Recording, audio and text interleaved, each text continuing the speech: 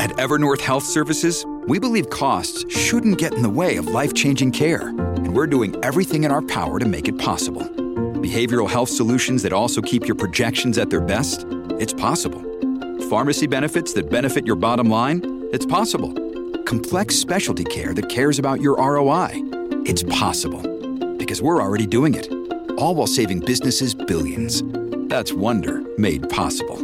Learn more at evernorth.com/wonder. Another day is here, and you're ready for it. What to wear? Check. Breakfast, lunch, and dinner? Check. Planning for what's next and how to save for it? That's where Bank of America can help. For your financial to-dos, Bank of America has experts ready to help get you closer to your goals. Get started at one of our local financial centers or 24/7 in our mobile banking app. Find a location near you at bankofamerica.com/talktous. What would you like the power to do? Mobile banking requires downloading the app and is only available for select devices. Message and data rates may apply. Bank of America N.A., member FDIC. When you need mealtime inspiration, it's worth shopping Kroger, where you'll find over 30,000 mouth-watering choices that excite your inner foodie. And no matter what tasty choice you make, you'll enjoy our everyday low prices, plus extra ways to save, like digital coupons worth over $600 each week. You can also save up to $1 off per gallon at the pump with fuel points. More savings and more inspiring flavors make shopping Kroger worth it every time. Kroger, fresh for everyone. Fuel restrictions apply. This is the story of the one. As head of maintenance at a concert hall, he knows the show must always go on. That's why he works behind the scenes, ensuring every light is working, the HVAC is humming, and his facility shines. With Grainger's supplies and solutions for every challenge he faces, plus 24/7 customer support, his venue never misses a beat. Call quickgrainger.com or just stop by. Grainger, for the ones who get it done. The following podcast contains explicit language.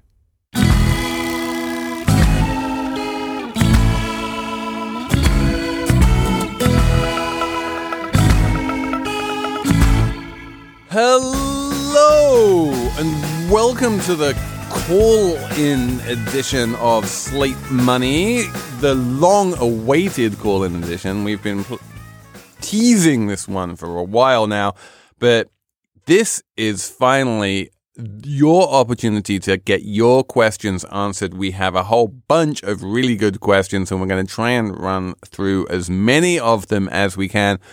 We're going to save one just for the Slate Plus listeners at the end, because you guys are special. You get an extra Q and an extra A. But yes, I'm Felix Salmon of Fusion. I'm joined as ever by Jordan Weissman and Anna Szymanski. Hey there. Hey, Hello, everybody. Chaps. And let's go to the questions. Mr. Dan Schrader, producer of Slate Money, can you queue up for us question number 1? Hi. I'm wondering about the safety of my 401k and pension. We have a lot of money stored in there, and I'm just waiting for the world to explode any second, and I don't know if I should take it out now and spend it on something, not all of it, but enough to do some stuff around the house, or if I should just hang on. I just feel like the stock market is out of control. It's just we're in a bubble and it's gonna explode, and I just don't know when to start selling. So it'd be really helpful to know what you think. Thank you. Bye.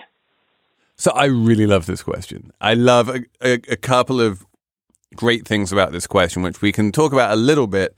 The first bit is where you talk about how you have money in your 401k and your pension, which kind of implies it's retirement money. But then you're like, should I take money out to spend money around the house, and when should I start selling? We can talk about the details, but the first thing is, if this is retirement money, it's not designed to be spent around the house. It's not designed to be sold. You don't try and time the markets. You just keep it in there, and then eventually, come retirement, you'll have some money for your retirement. But yeah, you're right. I mean, the stock market is looking pretty bubbly, and if you have a lot of money in there, and if you're going to feel bad if you didn't sell when the stock market goes down, because the stock market will go down at some point, then Anna, maybe you should be taking some money out and doing something useful with it instead of just watching it fall. Well, this is long-term money, then you are going to expect to go through multiple market cycles. And also, ideally, actually, when the market goes down, that creates buying opportunities. So that's not a bad thing.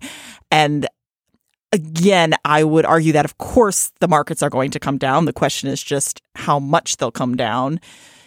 If this were money that you didn't really need, then maybe you could argue you could take some of it out and potentially do something else with it that would have a higher return. I'm not sure exactly right now. Not a higher return, no. We're talking about spending it around the house. Actually, like if you've made a bunch of money in the stock market by putting it in the stock market and the stock market rising, is there a case for taking some of those profits and buying a new kitchen? Yeah, I mean, I could argue, again, if it's not money you need, if this was just like money you were kind of playing with, then sure, why not? I mean, actually, you could probably say that's what a lot of investment firms are doing right now. They're sitting on a lot of cash because they made returns and they're taking it out and holding it because there's nothing to invest in. So I just kind of want to jump in here. She's talking about taking money out of a 401k because she's worried about the market dropping. If you do that, you pay penalties and taxes, and you may end up losing as much just from that as you would from a market correction. I wouldn't do that. I would just keep that money there. You know, theoretically, if you were talking about just taking money out of an E-Trade account, that might be that was sort of like you said, your kind of play money. That would be a different story. I think in general, there are doomsday preppers out there like hoarding gold and whatnot because they think the world's going to explode. But if you're not going to go all, I don't know, plan for the future as if there's going to be a future. I think that's my general take on these things. I would say there is a middle ground here. That you sound to me like someone, like everyone has a different risk tolerance. And you sound to me like you're scared and your risk tolerance is quite low. And that's fine. It is normal and reasonable and absolutely fine to have a relatively low risk tolerance. That doesn't mean you shouldn't have a 401k. You should have a 401k, but maybe it means that your 401k shouldn't be as heavily invested in the stock market as maybe yours is. So I think Jordan is right. Don't take money out of a 401k and spend it on your kitchen because that will incur penalties. These are called retirement accounts for a reason. You're meant to keep them through to retirement. But if you can't afford to lose, say, 30% of the money in there, if that's going to cause you a whole bunch of grief and you aren't willing to accept that, then by all means, start moving money out of stocks and into something a bit safer. You can move into like short-dated bond funds or something like that, which are not going to lose nearly as much of their value if and when the stock market crashes. And if you have a low tolerance for risk, if you can't afford a large drawdown, if you don't want to see your investments fall in value, then yeah, you can move out of the stock market and into something else. That's different from spending it in cash. Yeah, I guess I'd add one other thing, which is if you really do have immediate needs, like your stove is broken or something, like you really need to fix something in your house, it's not crazy to take some money out of your paycheck and spend on that rather than saving it right now. Just because right now asset values, we talked about this on the show all the time, are really high. The stock market is bubbly. Yields on bonds are low. At moments like this, you don't typically expect money put in the market now to have a great return later on. I don't think your fear there is crazy. So if you're thinking about maybe, making a slightly smaller 401k contribution this year because there's something you really need to do, that's not nuts. That's a reasonable decision, I think. But don't go raiding your 401k. That's all. Do what Felix says. Change the allocation. Apple Card is the perfect cashback rewards credit card. You earn up to 3% daily cash on every purchase every day. That's 3% on your favorite products at Apple, 2% on all other Apple Card with Apple Pay purchases, and 1% on anything you buy with your titanium Apple Card or virtual card number. Visit apple.co/card calculator to see how much you can earn. Apple Card issued by Goldman Sachs Bank USA, Salt Lake City branch. Subject to credit approval. Terms apply. Okay, Mr. Dan Schrader, who's next? Hi, Felix and team. This is Peter from Westchester. My question for you all is about the national debt. On this week's show, Jordan mentioned that he wasn't too worried about deficits. But it seems to me the deficits have been adding up over the years, and debt shows no sign of going south. So with the debt continuing to grow and GDP growth being projected to be slow and government spending likely to grow, my question is, when do we start worrying about deficits and the debt? When public debt is 100% of GDP, 120%? It seems a bit like global warming to me, and it's going to get serious, and if we don't start to do something about it soon, it's going to be very hard to tame. Anyway, love the show. I'm a happy Slate Plus member. Thanks a lot. Bye. Thanks, Peter. Thanks for listening to the November 4th episode. And yes, you're right. The debt to GDP ratios look like they're rising. Anna, do you remember the debate about Reinhardt and Rogoff? Yes. I feel like this time is different. I feel like this is the classic Reinhardt and Rogoff question. So, for the purposes of Peter, who may not have heard of Reinhardt and Rogoff, who are they, and what did they say about debt to GDP ratios?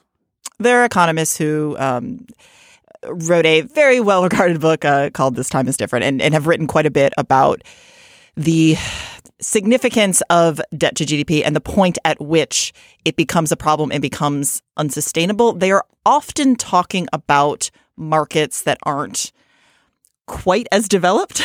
Well, there's a specific paper. So there was a very famous paper around the time, around like 2010, right after the recession, like got a lot of attention, which was, it said that when a country crosses the 90%, I believe, debt to GDP ratio, the economy starts to suffer and slow down. And this was cited often as a rationale for austerity in the US and Europe, around the world.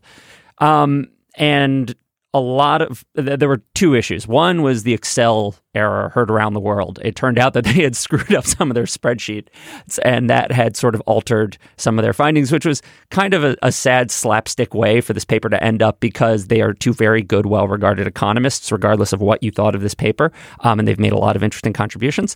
But the second thing was just whether or not they were confusing correlation with causation. No matter how many fancy regressions they ran and controls, to some extent, it seemed like a lot of these countries may have been piling up more debt because their economies were slowing, not vice versa. And so there's been this, I guess, long-running existential question that, Peter asks, how much debt is too much debt? Do we know? And I think there's definitely one school that says there's really no point where debt ever matters. You can go like full on, MMA theory, modern monetary theory. Or there's another school which is very concerned about it. I think the answer is we just don't know. We know there are countries like Japan that can have like a 250% debt to GDP ratio, and their economy doesn't seem to be suffering from from that. It doesn't seem to be suffering. They can't even get enough inflation, which is something that you would expect to associate with high debt levels. You'd expect higher interest rates. I think so. Insofar as when I said I'm not worried about deficits, it's just like if there is a magic threshold, which it's not clear there is for any country that prints its own currency, because you can always print your own currency. It just doesn't seem like we're, I find it hard to believe we're close to it. Again, I think it's important to remember that it depends on the stage of development of the economy, because that's going to then relate to the confidence that other countries and foreign investors have in that country's ability to pay their debt. Yes, I think so. That's so right on. And you see these like hyperinflation issues in these, developing countries, that I think a lot of it is institutions. If you have a functioning government, people are going to think you're going to make good on what you owe. If you do not, if you're Venezuela now. Or Zimbabwe. I mean, that was why you had the exact same thing happen again, because people lost confidence in the monetary policy, in the government's ability to run its own economy. Exactly. So it's a political economy question. It's not just, is there some magic line? Exactly. And I also think it's important to remember that when you're thinking about debt, people often think about it in relation to like a person, like the amount of debt that a person has. And that's a problem. And I think it's very important to remember that countries are very different than people. Again, people cannot, in fact, print their own currency. It is quite... Oh, you can have an ICO. That's true. Maybe you can print your own currency now. You can't, Anna. Yeah, that's true. But no, I do think this is just important to remember that there's nothing wrong with having deficits and there's nothing wrong with having a debt. I mean, traditionally, you want to have cyclical deficits. Having structural deficits may be a separate issue, but it's part of this cycle of the economy. It actually helps economies run more efficiently in a lot of ways. And I mean, where would we be if we couldn't point to sovereign yield curve? Exactly. So I just want to say one thing, which Peter and some of the listeners, and I find it kind of remedial, but people always say, we're going to become the next Greece, right?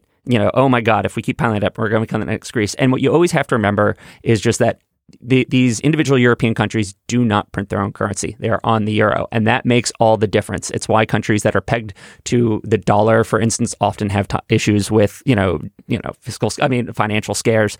And in the case of Europe, why people really thought Greece might run out of money because it could not create more. That is just not a situation you run into if you print your own currency. Dan Schrader, let's have number 3. Hi, Slate Money. This is Michael in Colorado. I know that the U.S. stock markets recently switched from T+3 trade settlements, where your trade is actually officially done 3 days after you make it, to T+2 settlement. My question is, why is it that in this day and age of everything being electronic, there's no more paper stock certificates, why do we have anything other than, T+0, or I guess maybe T+1 at the worst? Why do we need those couple extra days for trades to really settle? Is somebody making money off of that, or is it really that hard to make it all work out? Thanks. Okay, I'm going to take this one. Excited. I'm really going to take this one. So excited. I wanted to answer this, but I'm happy to give it to Anna. I'm sitting back for this question. Go. Okay, I think it's important to remember, a few things. One, it used to be way back in the day, trades actually settled more quickly. It wasn't until the 60s, actually, that you really started to expand to T+5 because you had so much paperwork. But now we've been shortening that span. But I think it's really important to remember that even in this day and age where you think everything is electronic and it's really easy to settle, it is not easy as you think it is, especially depending on the type of securities that you're trading. Also, I think it's important to remember that when you're trading, you're often trading on money you may not immediately have. By which I mean, say you're a private equity firm and you have $1 billion of commitments. You don't have $1 billion sitting in your bank account. You do capital calls. And how quickly your client's fund can range from 2 days to 10 days. So it can make it very complicated to manage your cash when you're trading. And if trades settle very quickly, that can make managing your cash quite a bit more complicated. Okay, so I find that answer not particularly satisfying to Michael in Colorado because he's talking about the stock market. Yeah, he's talking about liquid public equities, not weird private equity capital calls. And let me make my own stab at this one because there's this general feeling that, clearing and settlement has always been the most boring bit of the market, and you can more or less ignore it. And it's good if it's boring, and it's good if you can ignore it. More recently, there has become this idea that faster is better. And if you can settle these trades more quickly, that would be a good thing. And shouldn't we try and do everything faster? And I guess my question is, why is faster better? I don't see a problem. If you are trading in the stock market, I'm perfectly happy to assume that you're basically a rich person. You can wait a couple of days to get your money if you want to sell your stocks.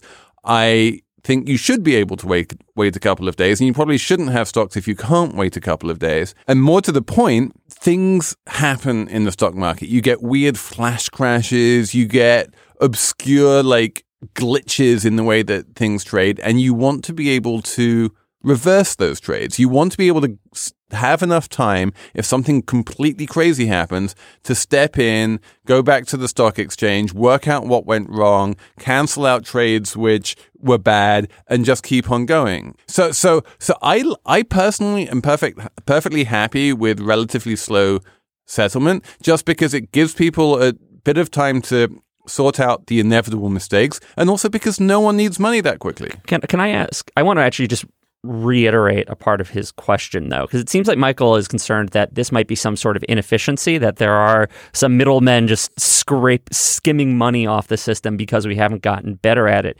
Is that the case, or is there some valuable service, or is it just not adding much cost? So it used to be called playing the float, where you were kind of making money off of this, but because of the way kind of fees and rates are right now, it's really negligible.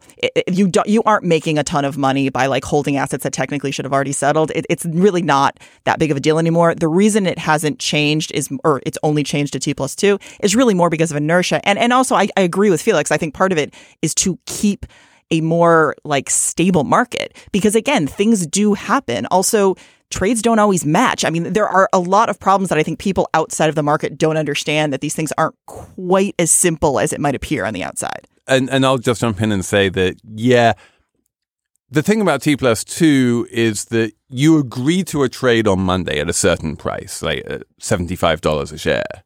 And then the settlement happens on Wednesday at $75 a share. But the actual transfer of the money from the buyer to the seller happens on Wednesday. It's not like the buyer pays on Monday and then the seller gets on Wednesday and there's some intermediary sitting on the money for 2 days and making interest.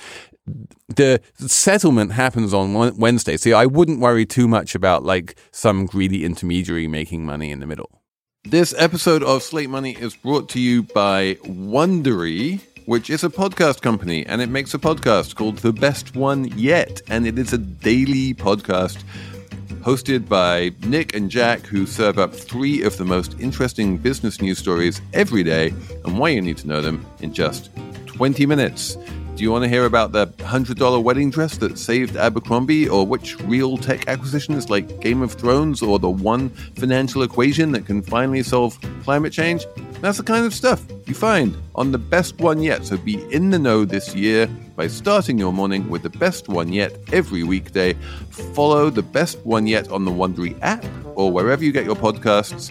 You can listen ad-free right now on Wondery Plus.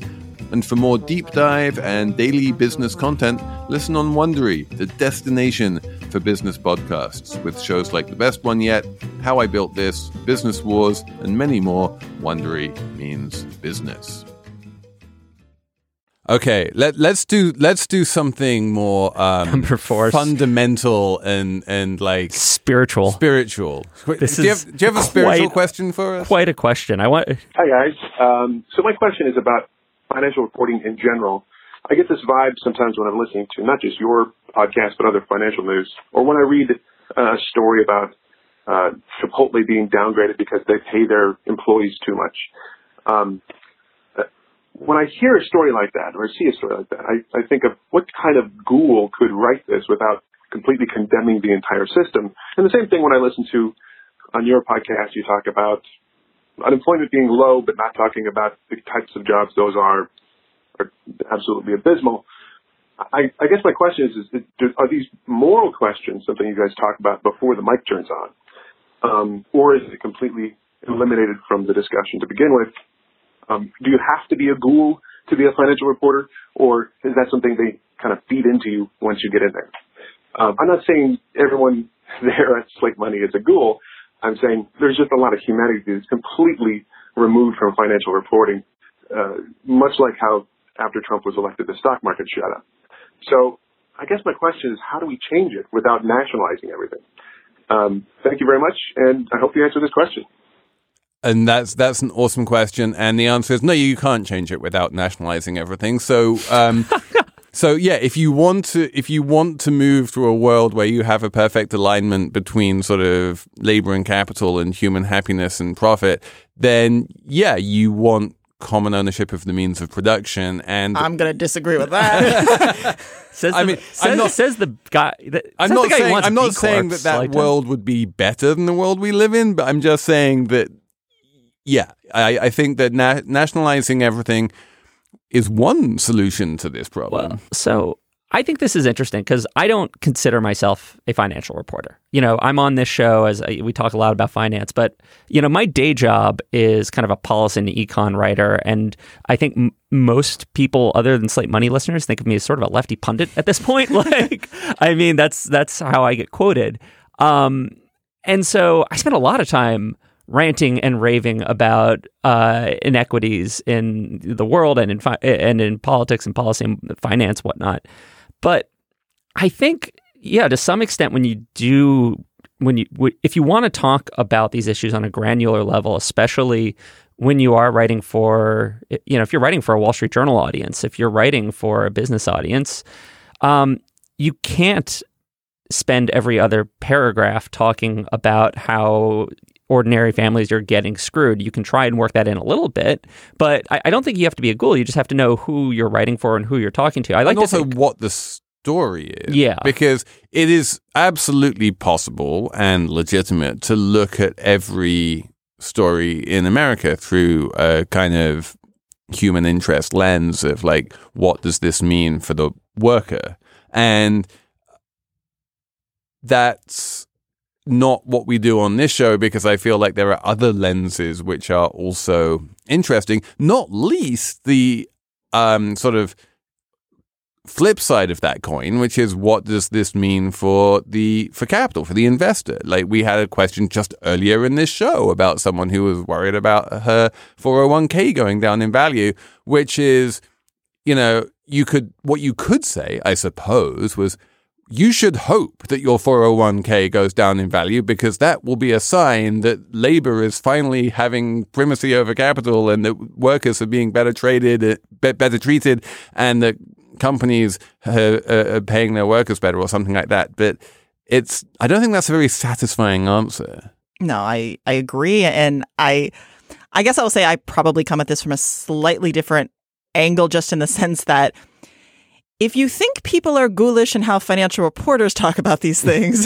you should see how it happens, like really behind the scenes, where sometimes it's more that it is true that you, especially if you're in like emerging markets where you're often dealing with areas where there is potentially war and famine, and you are in meetings where you have people entirely talking numbers. And yeah, I do think that there actually can be sometimes certain people who are troubled by that. and I do think that there is also a problem, I think, sometimes in the market right now where you're very much encouraged not to think about the larger ramifications. That's just not what you're encouraged to think. That's not your job. Your job is to make money for your clients. And so I think when you're talking about financial reporting, I think if anything, in a lot of the financial news, they very often talk about the larger ramifications.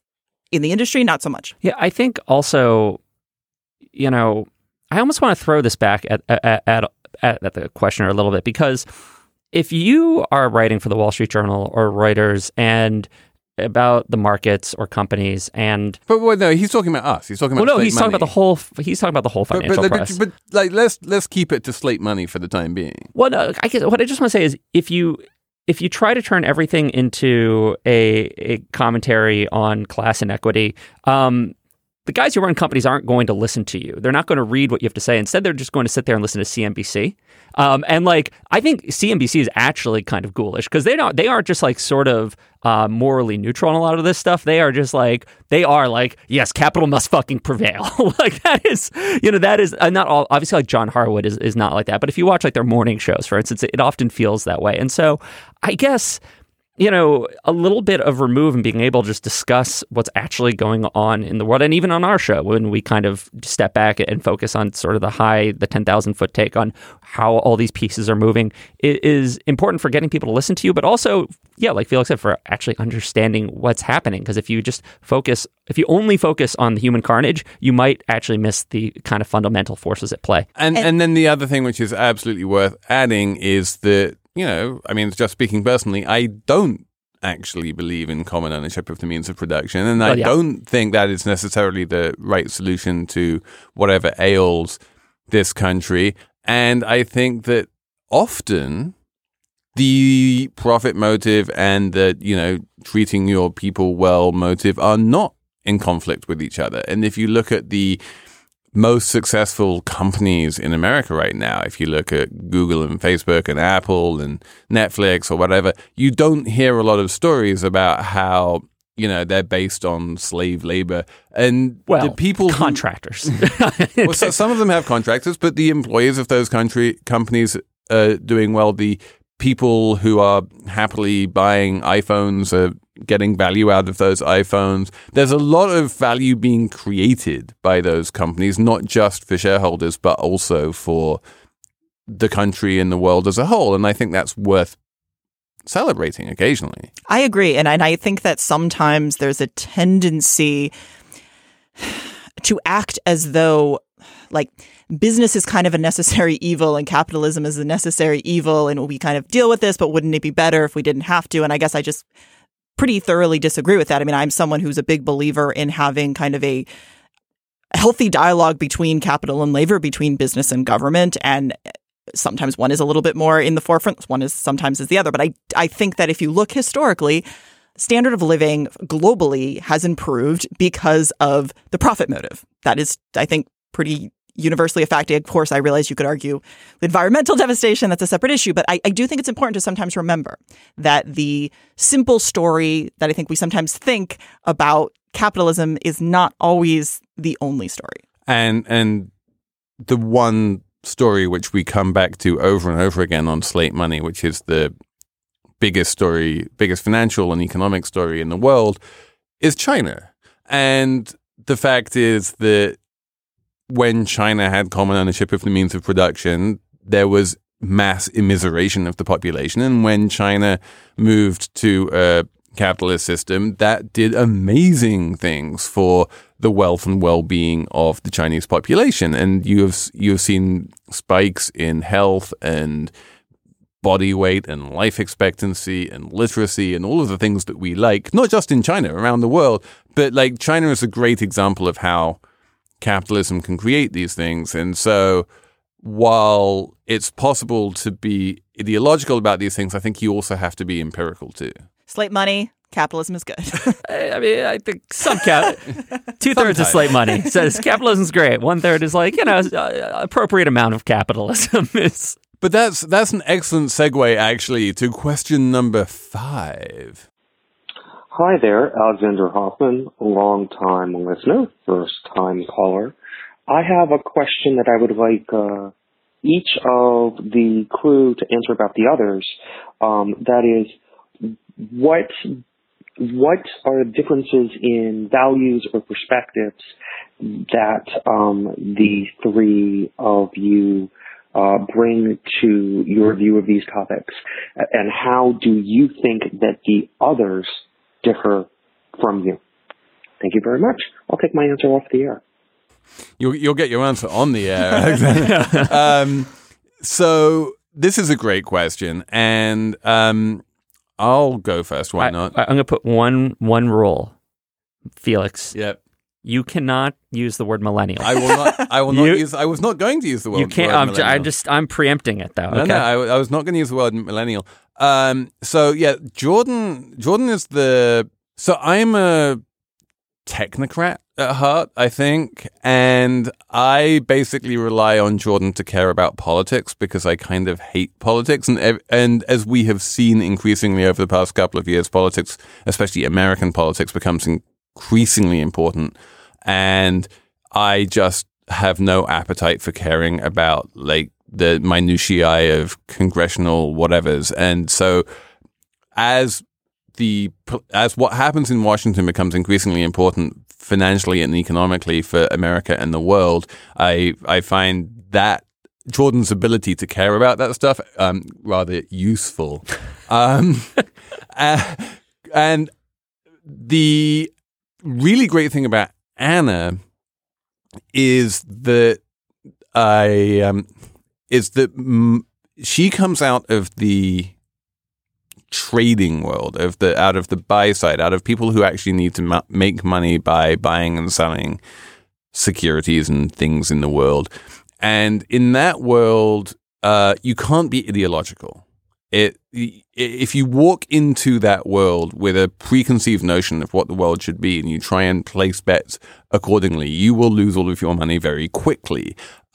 You rapidly realize that the conventional wisdom is nearly always right and that you need to understand why the world is as it is. And for all that we all have our priors and we all love to talk about how things are broken and they're easy to fix. The fact is that mostly things are as they are for a reason, and I find Anna very good at sort of being unideological about these things and just reminding us all of the sort of inconvenient facts of the market. But anyway, I'd love to hear from you both. So I think that actually sums up, I think, a lot of the basic dynamic on this show. I would say, I think I've also sort of maybe changed the way I approached these issues since we started this, 3.5, 4 years ago. I think I used to sort of be like just kind of wonky and academic about a lot of stuff. That was like, the joke was like, I would always give some answer about the natural rate of unemployment when something came up, and Felix would be like, no, it's like a fucking like momentum trade or something. That would be like, and that was sort of fundamentally, I'm not someone who cares about finance qua finance. I'm sort of someone who cares about politics and the economy and how you make it run and how you make how we can all kind of get along in this world. And as a result, I care a lot about what goes on in Washington. I'm sort of provincial in that sense. I've always thought of Felix as someone who actually like enjoys both the art and folly of finance as sort of on an aesthetic level, but at the same time has a very high-low view of the likes kind of 10,000-foot views of what's going on globally, and actually likes thinking and kind of synthesizing all of that. Whereas I'm sort of in the middle, like kind of trying to figure out what the hell's going on in Congress. And I think that dynamic, it's useful to have both of those. And I agree that Anna is actually the person who knows how the shit works. And that's actually really, really important because, I remember I one time had a conversation with, with Kathy about what it would take to get a really in-depth discussion, understanding of a finance, just a granular level. Is it possible as an outsider to really do it? And her answer, as someone who had been sort of in and out, was no, you really can't. It's almost impossible to have that, just be even, she had said that having been out of it for a while, she felt like she didn't know anything anymore. It was just it moves too quickly and people are too willing to lie to you all the time. And so actually having someone who kind of is there in the trenches and smarter than most people who are in the trenches and actually thoughtful about it is, I think, an important dynamic. Well, appreciate that. And I would say, again, I've really enjoyed this year of being on the show, and it's been very interesting. I mean, I feel like I've definitely appreciated. I feel like Jordan has a kind of depth of understanding about U.S. politics that I really appreciate, and also in a way that I think, although obviously comes, I think, from is a liberal, but I think is also not kind of knee-jerk and just believing the kind of consensus is really also thoughtful. Yeah, I am getting closer to full communism. I am after the tax bill, I'm just I'm inching there. But that's anyway. And I've also really enjoyed, again, because I do come from a background where I think look, I'm someone who I like structure. I like spreadsheets. I like order. I like rules. And it's been kind of fun to sometimes have discussions with Felix where he'll often come at things from an angle that frankly just never would have occurred to me. And it's been really interesting to be because it is true when you're in a certain world, not that everybody thinks exactly the same. I mean, you call yourself a contrarian investor, but at the end of the day, again, there are certain just things you assume. And then when people question those, you're like, well, that's actually a very good question. And so I think that's been a really interesting dynamic that we've had on the show. I will say, why do those endowments always need to go up in value? I'm still going to hold that I'm right about that one. I will say politically, we obviously span a fairly narrow band of the left. But honestly, I don't think that's necessarily a problem if you want, right-wing people talking about finance, their entire TV networks devoted to that. So yeah. And I also, though, would, just a side note, but that a lot of people in finance are actually not quite as conservative as I think sometimes people on the outside think that they are. That's true. I've even met Rentec people who literally make money for Robert Mercer, who are actually pretty liberal. So, that is it for us this week. Thank you for listening to Slate Money. Keep on sending us those emails, slatemoney@slate.com. Listen to Lexicon Valley, which is hosted by John McWhorter, comes out every other Tuesday. It's a podcast about language and syntax and pet peeves and etymology and neurolinguistics and all manner of sexy stuff like that. So that's at slate.com/Lexicon Valley. Many thanks to Dan Schrader for producing. We will talk to you next week on Slate Money.